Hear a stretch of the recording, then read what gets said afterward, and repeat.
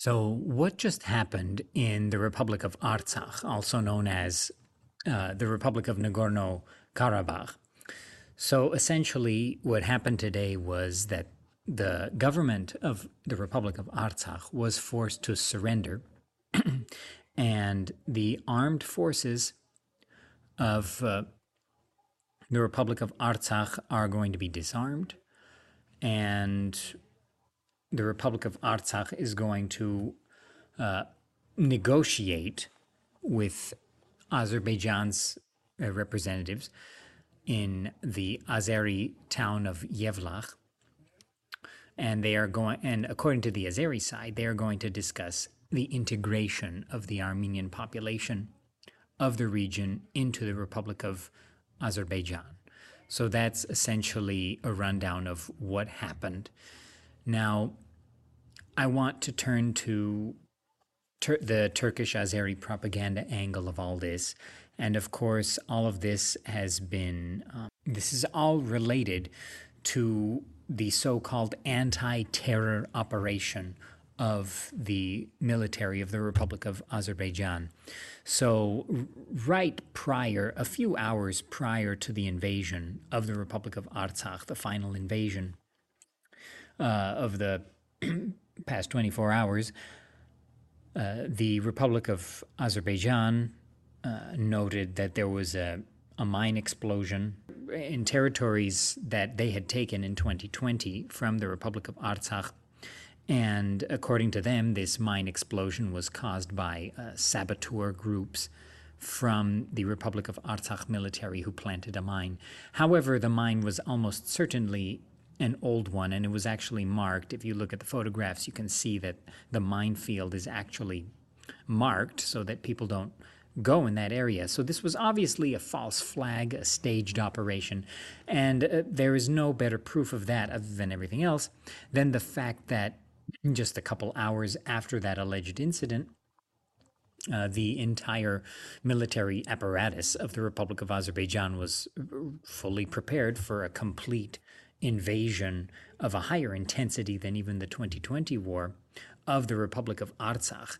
And it really is amazing the amount of propaganda we saw there. The United Nations General Assembly had convened at that time, and President Erdogan of the Republic of Turkey, another genocidal government, stated that he already had all of his remarks prepared about this anti-terror operation and about how there was no compromise, no going back on any of these developments. And it really is amazing how this propaganda has been so effective at fooling neutral observers who don't know enough about the conflict to come to any conclusion. So the representative of the EU to the Caucasus, Toivo Klar, tweeted that, the first thing he tweeted about the invasion of the Republic of Artsakh was, the first sentence was lamenting the tragic loss of life in the mine explosion. So totally buying into that false flag narrative and justifying an invasion that has taken the lives of at least hundreds. At the moment, there are about 600 casualties, confirmed 200 dead, 400 wounded, but that is likely severely undercounted. And the wiping out of civilian communities, the wiping out of residential areas, the destruction of schools, hospitals, civilian infrastructure, as well as military infrastructure of the Republic of Artsakh. And it's really amazing how just a few tweets from a few people who are under the spell or who are simply corrupt and supporting the Turkish narrative, the Turkish-Azeri narrative, has been able to influence public opinion enough to just have literally not enough people on the Armenian side of this issue. Now, I want to address defeatism in the Armenian community, in Armenia itself, in the Armenian diaspora. A lot of people say, oh, it's all pre-planned, it's all been given, it's all done. There is no such thing. Humans are too incompetent for such things to be a given. You should all remember, in 1992, defeat was a given. The Republic of Armenia was not supposed to win that military confrontation with a far superior foe, especially when that foe had the economic resources, had the international support to win that conflict. They did not, because of the efforts of many heroic Armenians, Armenian commanders from both Armenia and the diaspora, working together. And if those people back then adopted this defeatism attitude, Armenia would not have won that conflict in the early 90s. And we need to stop this defeatism now so that we can actually work towards making a better Republic of Armenia, improving the country, improving people's lives, increasing the population, and strengthening the military, and turning Armenia into the fortress it needs to be to survive in the region. Now, in terms of a conclusion here, I just want to keep this short. We need to do everything we can to protect Armenian political sovereignty and protect the rights of Armenians living in the Armenian highland, in the Republic of Armenia, and in Artsakh as well. Now, some people argue that we need to make peace with Turkey and Azerbaijan, and that should be the paramount goal.